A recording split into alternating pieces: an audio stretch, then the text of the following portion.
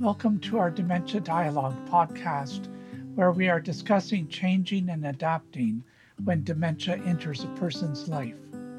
This is one of four themes we are exploring in our series, Living the Dementia Journey. Our goal in sharing personal stories is to help us better understand what it means to encounter dementia, to gain some insight, and to learn how we can live fully in the face of such a challenge. Dementia Dialogue thanks our sponsor and partner, the Center for Education and Research on Aging and Health at Lakehead University, Thunder Bay, Ontario. Our guest today is Roxanne Very, who is living with dementia. Roxanne was diagnosed 4 years ago in midlife and all that encompasses career, marriage, and family. When you listen to Roxanne, you can hear the smile in her voice. Our conversation touched Roxanne's experience in the workplace, her diagnosis, advocacy work, and her husband's adjustments. I think you will sense the honesty, humility, and humor that Roxanne brings to her life. So, the theme that we're approaching during this first set of conversations is around people's experience changing and adapting to a life with dementia. And I'm wondering if you might just talk a little bit, kind of give the listeners a bit of a context, a little bit of your story, perhaps before you developed dementia, and then we can kind of get into the story of what life has been like since that's occurred. Okay. Kind of looking back now, I can see when I'd gone back to school, I was having trouble with accounting, and it was the multi-level steps in doing accounting. And for whatever reason, that had become a struggle for me and hadn't been in the past. But I think the real catalyst for me was I had lost two jobs. I was working as an admin assistant, and I'd lost the jobs because I wasn't able to perform the duties. And this was a real shock for me. I'd never lost a job because I wasn't competent or capable, and it wasn't challenging or something I didn't feel I could do. And so that's what kind of headed us off to go see a doctor. But of course, at the same time, I was having some trouble with speech. And so my husband and I more were thinking along the lines that I might have had a mini stroke because I do have controlled high blood pressure. I see. You mentioned that you had lost two jobs. This must have been quite devastating for you. Yes, one job that I had, like I was really loving it, but I found what I was having to do was to write the steps down, like, in a computer thing that I would have to do. Now, some days I didn't have to. That's the quandary that one faces in this, is it's not always consistent. And I was shocked with one when they let me go. The second one, I guess, because starting to realize, something's up, it wasn't as devastating. And I was more beginning to see I am having trouble doing this job. Right. Were these jobs in small organizations or larger businesses, Roxanne? One was a smaller organization, and then one was a kind of a government community housing, so a larger organization. Yeah. In your conversation, with the employer around this, was it seen as a performance issue, or was there some talk of your situation from a health perspective? No, it's never really brought up from a health perspective. It was from the performance. I see. And even at that time, I think when there was some mistakes made, my judgment was not what they expected in rectifying it.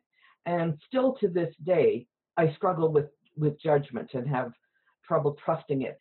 There was these binders to put together. And again, there was many different sections in the binders. And so I find like I can do about 3 steps. And then after that, it just goes elsewhere. I just evaporate. I see. And then that would begin to perhaps set up kind of a cycle of self-doubt, I suppose you could say. Yes. Yes. The place that I was then employed at a very large Crown corporation called Sask Power. Oh, and yes. I had great success there. But the reason being, because they were such a large organization, they had print screens and everything was done out that you could refer to. And I let them know later on about my diagnosis. Actually, I don't think I had a diagnosis at that time, but was suspecting something was wrong. Again, thinking more along the lines of a stroke. Then when I got it, went to them, and they had like a HR department, which is bigger than what the other ones were. And they talked to me about how they would have been willing to modify duties. And I think I would have stayed on with them. I just had a contract and they were happy with me. My job performances were good. And I did open up to them. And there was a risk telling your employer, this is what you have and how they're going to respond to it. And I was really grateful for their reaction. Yes, yes, that sounds really progressive for an employer to respond like that. Yes, and unfortunately, I don't think it's the case with most. No, no, I've No. done work in this area of trying to make employers more aware of issues related to people in the workplace that may develop some cognitive difficulties, and there's a lot of work to be done. But there is some progress being made, and I think some of the discussion around dementia from a human rights perspective is an Mm, important perspective for people with dementia or with a cognitive impairment that may still be working. yeah. And I don't think necessarily all employers realize that some of the adaptations are really cost effective and time effective. Like, for example, one was I had numerous keys. I worked in the mailroom when I worked at SAS Power. That was part of my duties there is working for the HR department. And I would fumble with them. And I just went and I put myself, with my own initiative, different colored stickers on them. So then I knew which one was, and I put this colored coordinating color sticker on the mailbox. And so then I didn't have to waste time and do it. But, how much did that cost? Very little, but really helped save time. And again, I was able to perform my duties. Roxanne's diagnosis helped her to understand the hurdles that prevented her from being able to work. But the diagnostic process was a mix of positives and negatives. She sees the need for a dementia diagnosis to be communicated in a way that is both honest and offers positive advice about living with dementia. Let's hear about this milestone in her journey. Describe a little bit of the process of seeking a diagnosis and how that worked for you.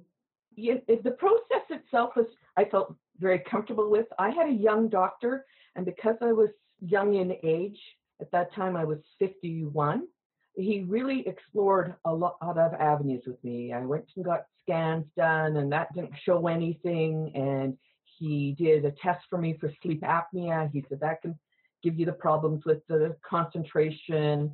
And the sleep apnea wasn't enough to contribute to the symptoms I'd been having. Yes. So then from there, we went on to do some cognitive testing.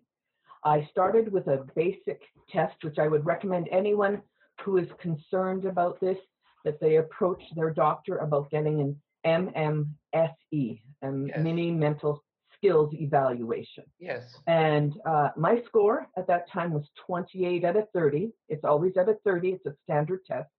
28 is not a bad score, but 28 is not a good score for someone who's 51. I see. So from that, then they decided to send me. I went to a wonderful facility in Regina called Wascana Rehab, and I did 12 hours of cognitive testing. Wow. That must have been that was a tiring experience for sure. Yes, it was over 2 days. And the first day, it was like my experience. It was fun. I told my husband, oh, I feel like I'm in elementary school. I get to draw. I get to play with blocks, color. And then the second day, I think they honed the tests in, and I started to see my gaps.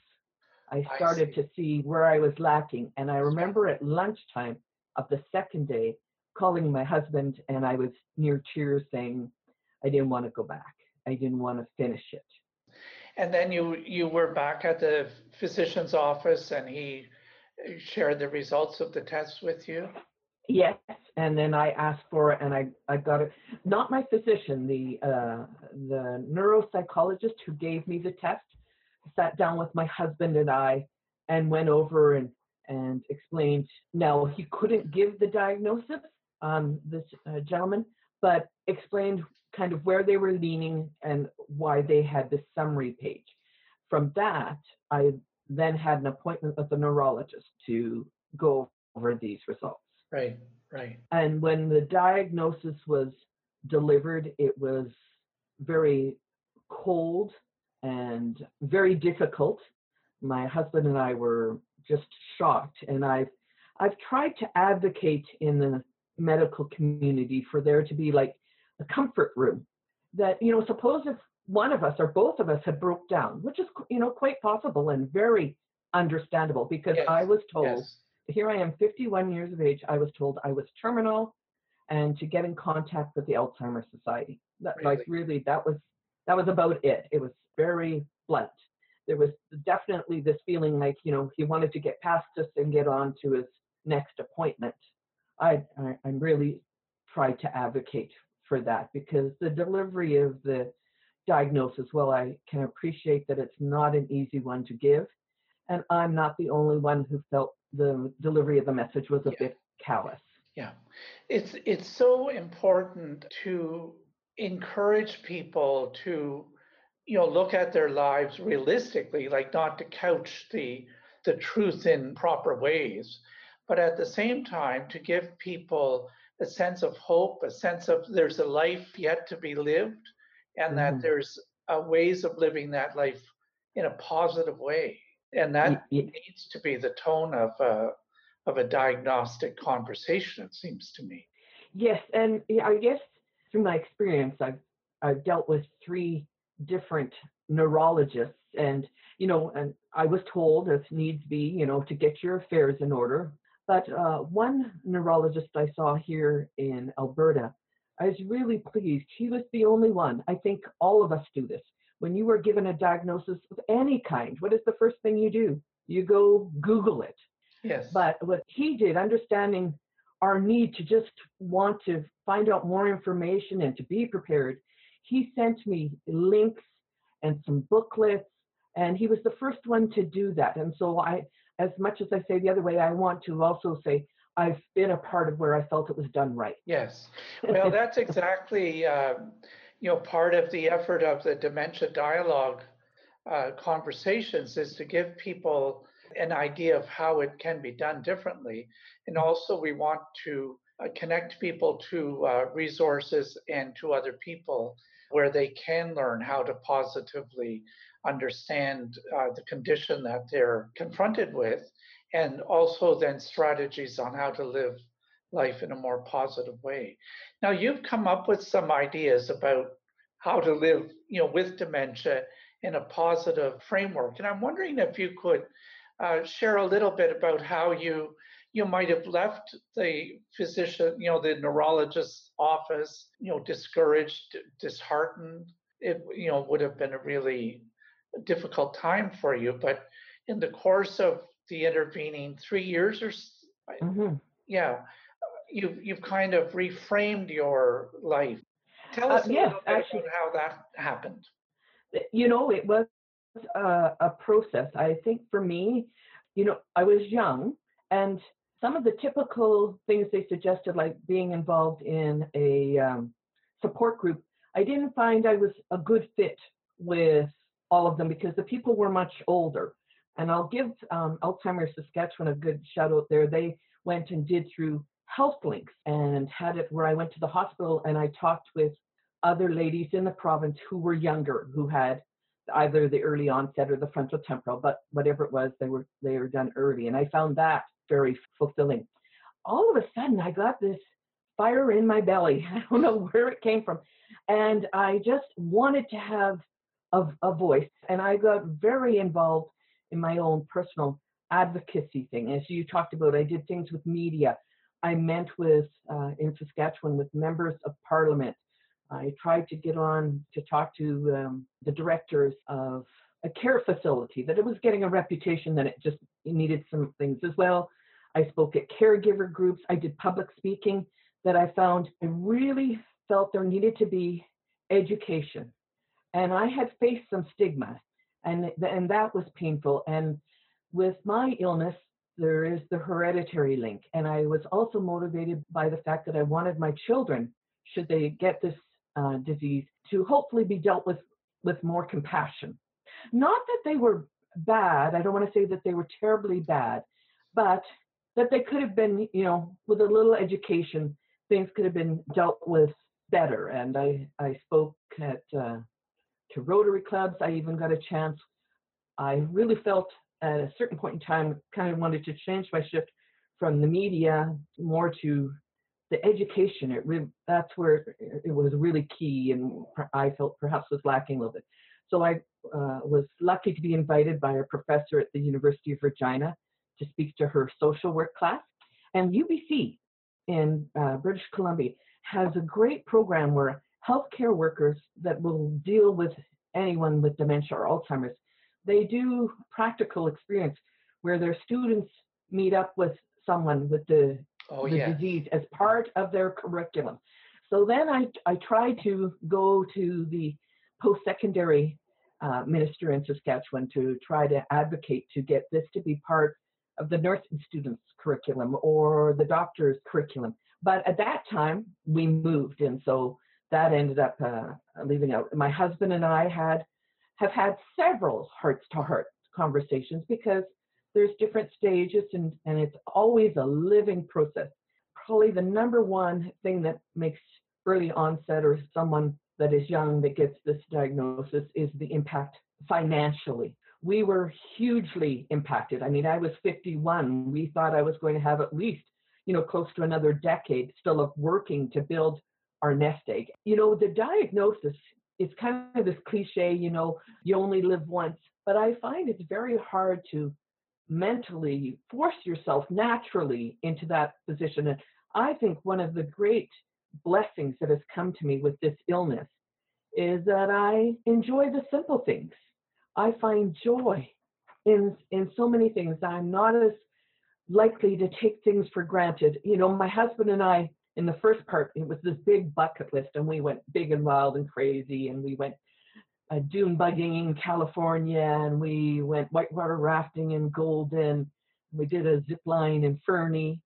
But kind of after you're done that, and you're still processing and always moving, because it's like walking on eggshells, I just found that it was really important to spend time with family.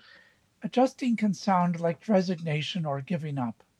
But as our conversation moved on to change and adjustment, Roxanne talked about how she has embraced both social and personal change as a means of improving her life, her relationships, and her community. Coming to terms with a condition like dementia really can be eased by that discipline of learning and living in the moment. Yes. Yeah. And it's a shift, because it's not like I say a natural way of doing things. But then when I'm faced with the decision now, knowing the illness I have, it makes it easier to make certain decisions that I'm thinking, oh, if I didn't know about my diagnosis, I might not have done that. And I'm grateful that gives me a new perspective when I'm looking at making decisions in the present or going forward. Now, I need to explain a little bit about, I don't think we've said actually what I have, but I have frontal temporal dementia with primary progressive aphasia. So with that type of dementia, where it's a little bit different than other people with dementias, my cognitive functioning can still remain relatively high over the course of time. And this is where I get, well, you don't look like you have it. But what is impacted and where I feel it the most is my speech. Yes.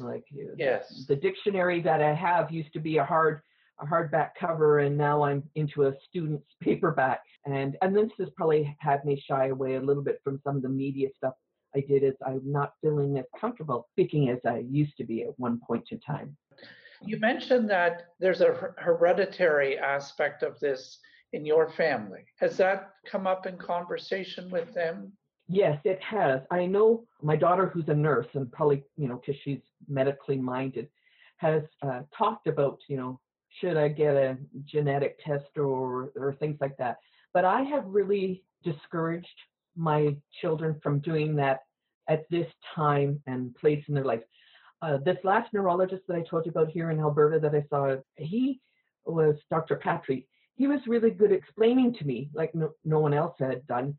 If you do this genetic testing, you have to watch there's implications in regards to life insurance and other things like that, and that they may Yes. need when they're having their children.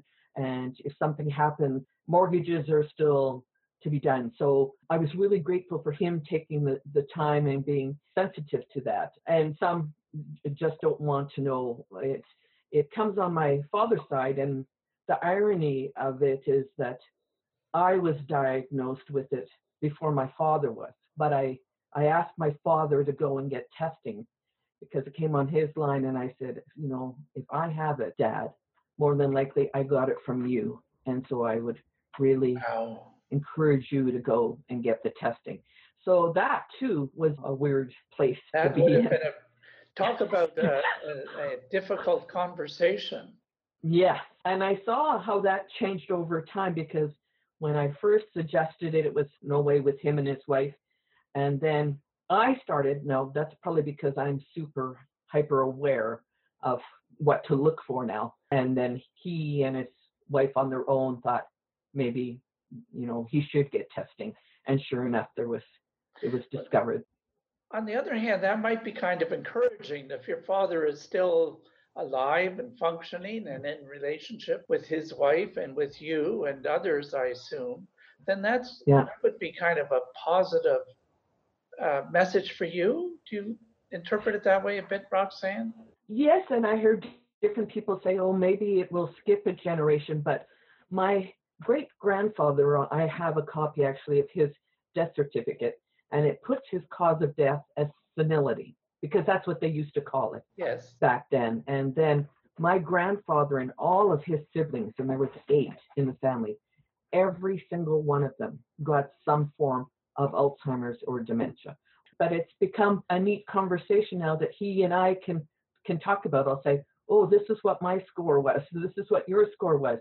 Oh, are you having trouble with this? Do you ever think it's just this? So my little side support group has become my father and I. Now, you mentioned when you were in Regina that you were able to get together with a group of women that, that were more or less your age that were experiencing cognitive difficulty from one condition or another.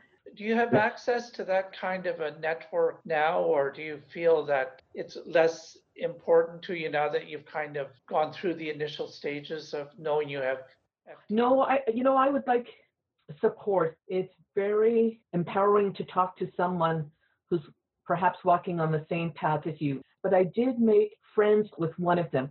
And when I moved, we have still managed to keep in touch via Skype, Facebook, those sorts of things. So I have kind of created my own little network. But if there was something locally or that I could be a part of that was suited to my needs with younger people, I would definitely be participating in it.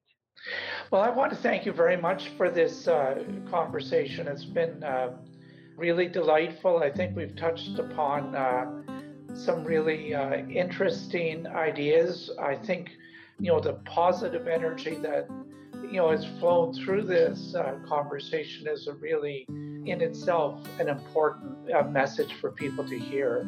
Okay, thanks very much. Thank you. Okay, right on. Bye-bye. Thanks, Roxanne. If you would like more information about our series and the research underlying it, please go to our website, dementiadialogue.ca. There you will also find some of Roxanne's poems, as well as other useful resources to help you learn more about living the dementia journey. You are also invited to join us on Facebook at Dementia Dialogue. Feel free to make a comment or perhaps to share a bit of your experience with dementia. Thanks again to our sponsor for today's episode, the Centre for Education and Research on Aging and Health at Lakehead University, Thunder Bay, Ontario. Please join us next week for Dementia Dialogue as we continue our conversation on changing and adapting as part of the dementia journey.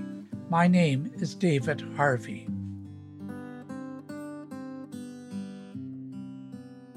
You are invited to take part in a call-in show Dementia Dialogue is hosting. At the conclusion of this podcast series, please go to dementiadialogue.ca for more details.